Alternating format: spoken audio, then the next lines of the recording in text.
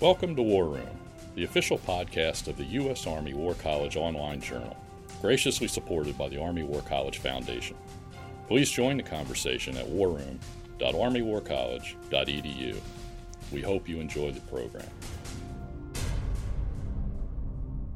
Make sure not to miss a single podcast and subscribe to A Better Peace, the War Room podcast, at iTunes, Google Play, or your favorite subscription service. All right, welcome to War Room. I'm here with a friend of mine from grad school days, Jennifer Keene, and a scholar of tremendous repute in the First World War and on issues of veterans and issues of gender in war, and an international author as well, writing on stuff in France, Fulbright in Africa. So a really fantastic person, and I'm really glad, Jennifer, that you're here to talk about writing and to talk about the way that you approach writing. So I'm going to start just by asking you when you first knew that this was something that you were good enough at that you could do it professionally? That's a great question, because especially students always feel like you knew exactly your whole life what your career trajectory was going to turn out to be. And I think that for me, I always wanted to be a writer. I knew that from a very young age. From when you were a kid? Like when I was a kid, writing stories. But I always was interested in historical fiction, and so I also had an interest in history. But I think when it came to thinking about being a professional historian, somebody who could write history, that really occurred to me in my senior year in college. So it was quite late in the game. I was a history major, but I thought I was going to be a journalist. And I took a class in social history, and it changed everything for me. It made me realize that you could write stories about average people's experiences that were meaningful, that really, at that time, was an unusual take to have on history and the kinds of narratives that you crafted. So were you one of those kids that had a notebook out and you were writing stories when you were a kid? I was. It's so funny. I remember this book I read when I was a child called Harriet the Spy, which I think has since been made into a terrible movie, but it was a book.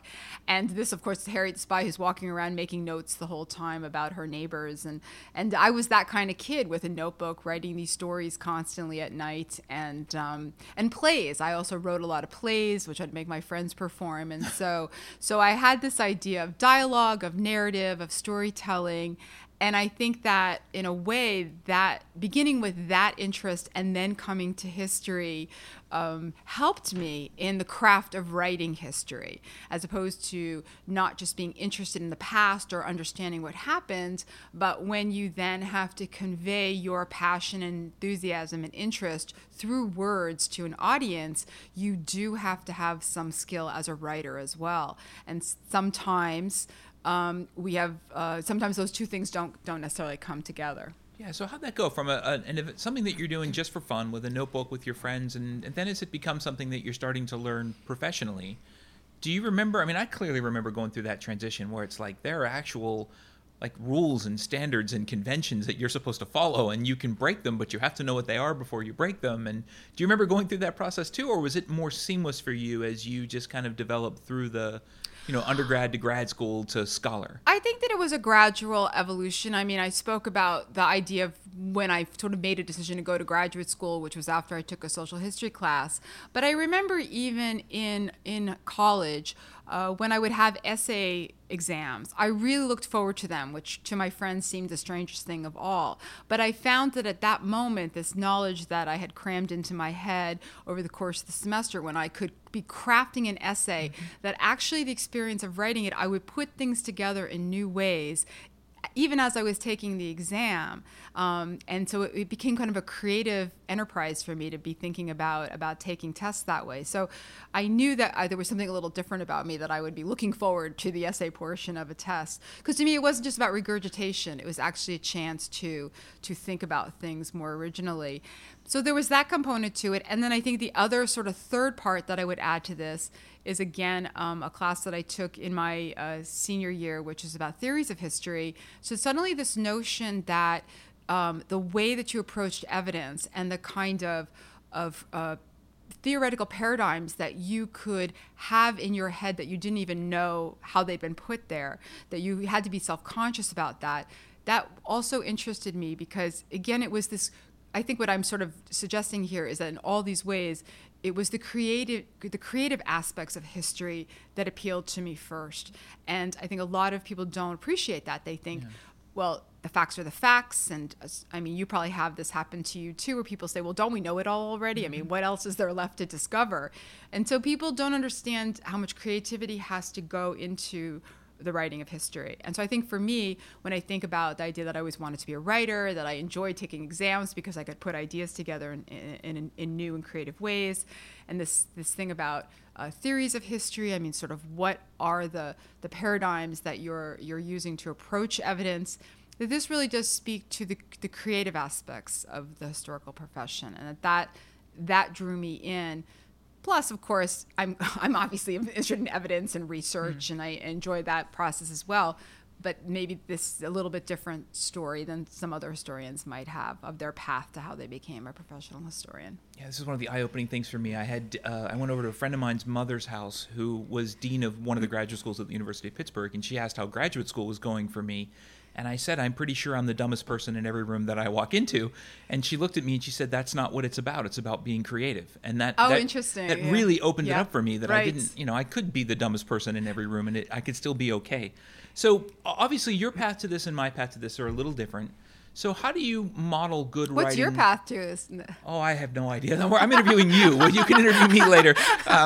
We only have a little bit of time, so a little sand in the hourglass. How do you model this process for people who didn't go through this the way that you did? And how do you help people understand, for lack of better words, the craft of writing or the art of writing? How do you do Right. that with your students who maybe didn't go through that same process you went through? I tend to be a little formulaic with them, to be honest, in where I really make them think about what will make somebody else who doesn't believe that they're interested in your topic or they know nothing about it. How are you going to convince them that this is actually something worthwhile studying? And so I have some techniques for doing this. One thing is when they're writing their essays, I'm very insistent, for example, that people begin with what we call a hook. And so the question is, how are you going to hook somebody into this story? How are you going to hook them into caring about what you're about to tell them? And I also try to get them to think about, what are your wow moments? What are the moments where somebody could read this and go, wow, that's amazing, or wow, I didn't know that. You have to be kind of postmarking those things along the way for your readers. And then, of course, and this is nothing new to me, but if we don't end your essay with the question, so what answered, then you haven't done your job. And the other thing I've started doing lately is a verbal exercise with them, something called a 3-minute thesis competition, which I've been having my students do, where they have to get up in 3 minutes and sort of articulate both the project and also the so what and interest people in it. And it's actually helped them with their writing, because when you get up and think, okay, what's going to be the anecdote or the puzzle or the question that I posed at the beginning that pulls people in, and how am I going to keep them going through a fairly quick rendition of my research and leave them feeling like this was worth listening to? It becomes a kind of outline for them then to go back and actually work on their essays. But you have to teach this to students, because students come in with the 5-paragraph model in their head. They know they have a thesis. They've been taught a different kind of formula. Mm-hmm. And so it's a good example of what you just said. They've been taught the rules, and I believe in those rules. And then they come into me, and I'm trying to shake them up a little bit and say, okay, now you have to generate a good narrative writing style to be able to convey your message. And I tell them, and I think this is true for me, and you probably feel the same way, that writing is a skill you work on your whole life, and you strive every day to be a better writer. Mm-hmm. So I do not accept the excuse, I'm just not a good writer. Yeah, I don't buy that either. I don't take it either. Yeah. Or I'm just not a good public speaker. Yeah. Like, I was a terrible public speaker when I was in college, and now I practically make a living public speaking. So these are skills that you can develop. You just have to be encouraged to appreciate that they are skills you need, that these are not luxuries anymore, that we're in the age of TED Talks, we're in the age where people, if they're not interested within the first 2 minutes, are just going to get their phones out and turn you off, or stop reading. So you really need now to be able to, in a way, go back to how history used to be presented to people, which is that the narrative form was privileged, and we got away from that. And I think now we're finding our way back to it. Yeah, I think that's right. Especially when you look at what people are actually reading, it's the narrative form and it's the story, Exactly. and you've got to find a way to get your main point across through that narrative. Yeah. So give me a sense, a little bit of your process. You have an idea of something that you want to work on. Let's say an article. You've got a question you wanna ask. How do you do this? I know different writers do this differently. I tend to write and research almost simultaneously. What's your process? Do you want to get the research done first? Do you outline a lot? How do you approach an article length project? So I am not a researcher and writer at the same time. I definitely research first. So for me, if I have a question that I'm interested in, I really like to immerse myself sort of fully in the primary source material until I feel that I have a clear sense of direction in terms of what I'm seeing. The other thing that I do is, while I clearly read broadly in the historiography, what other historians have written before I begin a project, once I start researching, I stop reading, because I don't want to be either persuaded by other interpretations or feel overly responsive to other interpretations, to feel that everything I write has to be either a response, immediately a response. I want to understand my own view of the material sort of in a kind of clear way.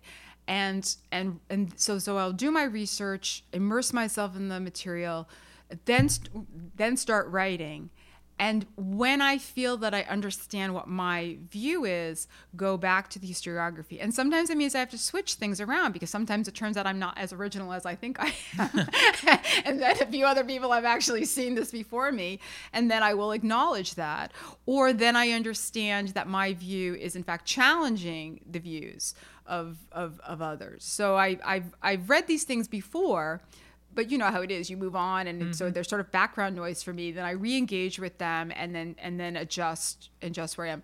And the reason I do that is because I found that when I was consulting things along the way, I would be too influenced by them, and it somehow can force you into, again, this idea of paradigms that you start accepting as the way to interpret material, and you don't feel as free necessarily to challenge it. So I'm not going to say it's a really time efficient way of writing, but to me it's just the process that's worked the best for me in terms of feeling that my own voice has been able to come through in the writing that I do. Yeah, I don't think there is a time efficient way of writing. I mean, I don't know. You seem to have mastered it, but no, a very distinguished member of this profession, the historical profession, told me a long time ago that he thinks that students are not illiterate; they're post-literate because they just don't want to put the time in to really learn how to write, and that it is difficult and. It's torture. It's torture. It's a lot of rewriting. It's a lot of editing. And the problem I've always thought is the people who are really good at this make it look like they must have written it in one sitting, when in fact there's this agonizing process of critiquing your own work, throwing out things you spent weeks writing, all of that is difficult. And failing sometimes at projects that you think, I have started several projects where I did invest a significant amount of time in them, and only to, in a sense, come to a dead end in terms of really either feeling that at the end it wasn't a worthwhile project, or I didn't really have anything unique to add to what had already been accomplished. And I try to tell students, failure does matter here. Understanding where you don't want to go, even if you spend a few months figuring that out, is worth it in the end. That's part of the scholarly journal. And this is where I start feeling that there's also an element of production that you want, but there's also a personal journey that you're going through. And so sometimes, I can spend a day, researching a point, that I really don't need to spend a day on it, but I get fixated on it and I just keep going and going, and it's sort of personally edifying. Maybe in the actual written piece, it's going to be a sentence or two, so I didn't really need to do all the work I did, but you get drawn in, and then you think what a luxury you have to have the life of a scholar where you can indulge your own intellectual curiosity and take that time to really satisfy the question that you have, even if there's not a tangible product at the end that seemingly justifies the amount of time that you've dedicated to it. And usually if you're dedicating that much time, there's something in your brain that it's playing with. And Exactly. Sometimes that'll happen with me, and months later, years later, I'll come back and say, okay, that's where that fits. That's right. So some of it is just the instinct that you develop as you do this more and more. But That's right. It's, as you said, it can feel like you're going down a dead end, and maybe you're not. So we do have that luxury in a way our students who are on maybe a 1-week deadline to get the paper done don't have. But for people doing wider research. So I want to also get a sense of your editing project. I think one of the skills I had to develop was the ability to read something I had written with as objective eyes as you can with something that you've written, and go back through and really critique it. Be able to read paragraphs, sentences, whole sections of work, and say, this just is not getting me where I need to go. So how do you do that? Do you have people you keep going back to for critique? Have you sharpened that ability to be self-critical in your work, or how do you do that? I think that there's different techniques for this. I have definitely learned a lot from the copy editors that I've worked with over the years. And in fact, it was frustrating for me at the beginning of my academic career to work with a copy editor who was fantastic, but then to ask myself, why wasn't I ever taught these things when in all these years of schooling that I've had? Why am I now suddenly a copy editor is teaching me things about grammar or things about clarity of thought that I felt in all the writing I had been doing through my undergraduate and graduate years? Maybe somebody else should have taken the time to help me along. So the process of working with excellent copy editors has helped me. I think that also the idea, I'm a big proponent of thinking through writing. And I do try to teach my students this as well, that a lot, and maybe this is going back to what I was saying earlier about why I liked taking essay exams so much, because it's sort of this thinking through writing. And I think if you embrace a thinking through writing approach, you are going to have to also accept that a large part of what you write will get thrown away, because you're using writing as a process for figuring out your thoughts and figuring out your argument and figuring out the best evidence that you have to establish the point that you want to make. And so that does, in a sense, also mean that you can't be overly committed to, at least for me, okay, my goal is 500 words today, because tomorrow I may look at those 500 words and only keep 100 of them. It's a question of writing 500 good words. 500 good words. And so I think that philosophy has helped me. And the third thing I would say is time. I do think it's important to put things aside. And this is actually the great thing about sending something out for review. You send it out for review, and it's gone for a few weeks, sometimes even a month, comes back to you, and suddenly you have fresh eyes in terms of, and you can be a little ruthless even with your own work, because at that point you're not so emotionally connected to it. It almost comes back to you as a fresh piece, and you can see the things that you want to adjust. I think you almost have to do that, right? That process almost has to happen. Exactly. And again, when we're giving students short deadlines, they don't have that luxury. That's right. But when you have long deadlines or no deadlines, really, you have the luxury of being able to let it sit, come back to it with fresh eyes, and say, this isn't connecting. This isn't moving things together the way I want it to. It's really hard for students. I mean, it's hard to really have students do this when you're assigning long pieces of writing. If you have shorter pieces of writing, in fact, some of the undergraduate classes where I've had the greatest success with this kind of approach is when they're doing very short pieces. And it's the idea of just precision of language, of getting it right. You can do multiple drafts. I mean, it's hard, it's very time consuming to have a big class and everybody has a 10-page paper and rough drafts, and the students have other competing pressures with them. But it's mandatory in graduate school. I mean, there's no way that anybody in graduate school should be allowed to get through handing in just one draft of something. This should be, they need to go through these multiple drafts. And like I said, just really recognize that writing is a skill. And we've both had our greatest successes with students who we see coming in with not great writing skills, and those that then we send them off on their way, and we can see the progress that they've made, those dedicated students that really want to work on it. And that's probably one of our most gratifying teaching experiences. Absolutely. Yeah. So how about the standard question I like to ask all writers, because I do face it sometimes too. I know we all do. If you have writer's block, if you are stumbling a little bit, what's your method for getting out of it? That's a great question, and I think anybody that has the absolute answer to that could make a lot of money. It's a great question. I think that for me, sometimes it's just to keep writing and to realize that part of the problem with writer's block can literally be you're not sure what you want to say. When you really know what you want to say, the words just come out. And so to me, writer's block is usually a sense of thought block, that you really don't understand what your argument is or what your next point should be. And so in a way you have to just grapple with that challenge. And I'll have days where I'm thinking, well, where am I going with this? And I'm literally sitting at the computer, staring at the screen, and I write one sentence, no, that's not it. I write another sentence, no, that's not it. And you just have to deal with the struggle. But the other thing in just our modern world is you have to get rid of the distractions. Yeah. I mean, what's the easiest thing to do is not write when you're feeling like that, is just to give up and say, oh, I guess I can't write today because I can't figure out what to say. And I do, this is a kind of a trite thing to say, but you've got to get off the phone. You have to get off social media.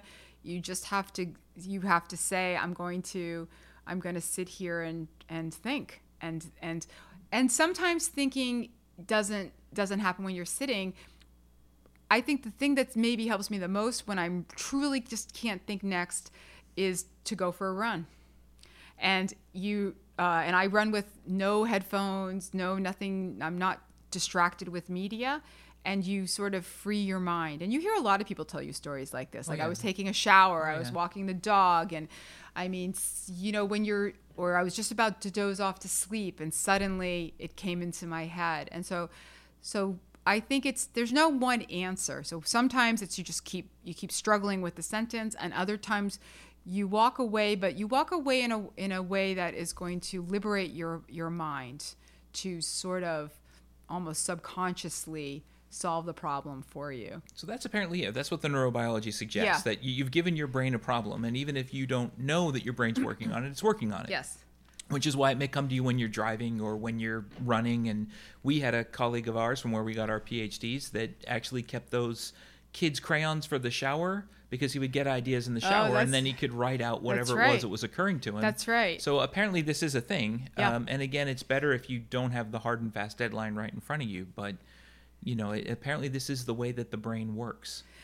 And I think that sometimes now we're so afraid of being bored or not making productive use of our time that we don't, I think the shower analogy is a good one because it's where we're pretty much the freest. Right. But think of so many times now we're in the car, we're listening to podcasts, we're running, we have music in our ears, we're in the waiting room, we're looking at our phones. I mean, we never really give ourselves these moments that I think used to just be part of life, where you would just sort of be sitting there with nothing to do or with your brain not actively engaged, and that would free yourself to actually work these problems out. And I do think that if you want to live a creative life, you have to have the discipline. There is a part of this that requires discipline. And the discipline now is not just sitting at your computer until I write 500 words a day. It's also the discipline to get those distractions away from your brain so that your brain can actually help you in solving these problems that you want to solve. Yeah, I sometimes do it by looking for writers who are solving similar problems to what I'm trying to do. Not the same, but something similar, and reading their work to see how they're breaking it down. I read a lot of introductions of books just to see how people are conceptualizing problems, and I tend to be most interested in those books that do that really well. Take a problem I think I know something about, but give me a different approach to think about it. That sometimes helps. Yes, yes, yes. Okay, so let's switch gears a little bit from writing to reading. You're going to go on vacation. We all go on vacation this summer. What kind of books do you typically bring with you when you travel?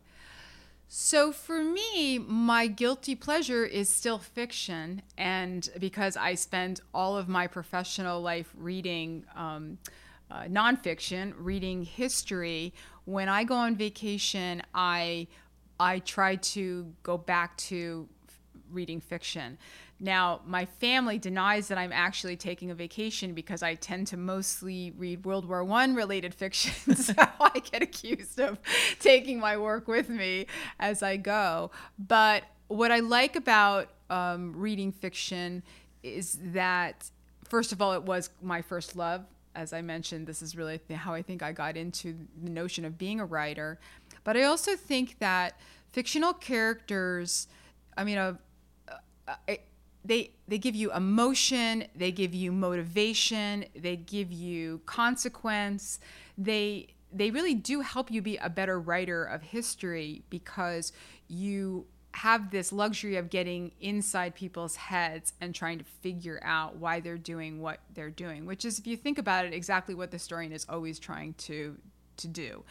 But we can't make it up. We have to have documents or evidence to bring us to our conclusions. Where somebody who is writing fiction is a little bit freer in that respect.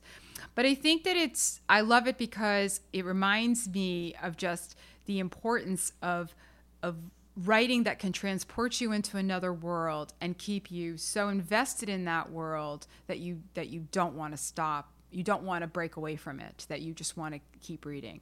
And one habit that I broken myself of is that I used to always finish a book, like no matter what. Even if after the first 50 pages, like I don't really like this book, I would muscle through. Now I'm a little more cutthroat about it. I've gotten the same way. I've got where if I don't like it by 100 pages, I'm not investing exactly. in it. I'm like, I'm on vacation. I got 6 books that I want to read, and if this one can't cut in 50 pages, off I go.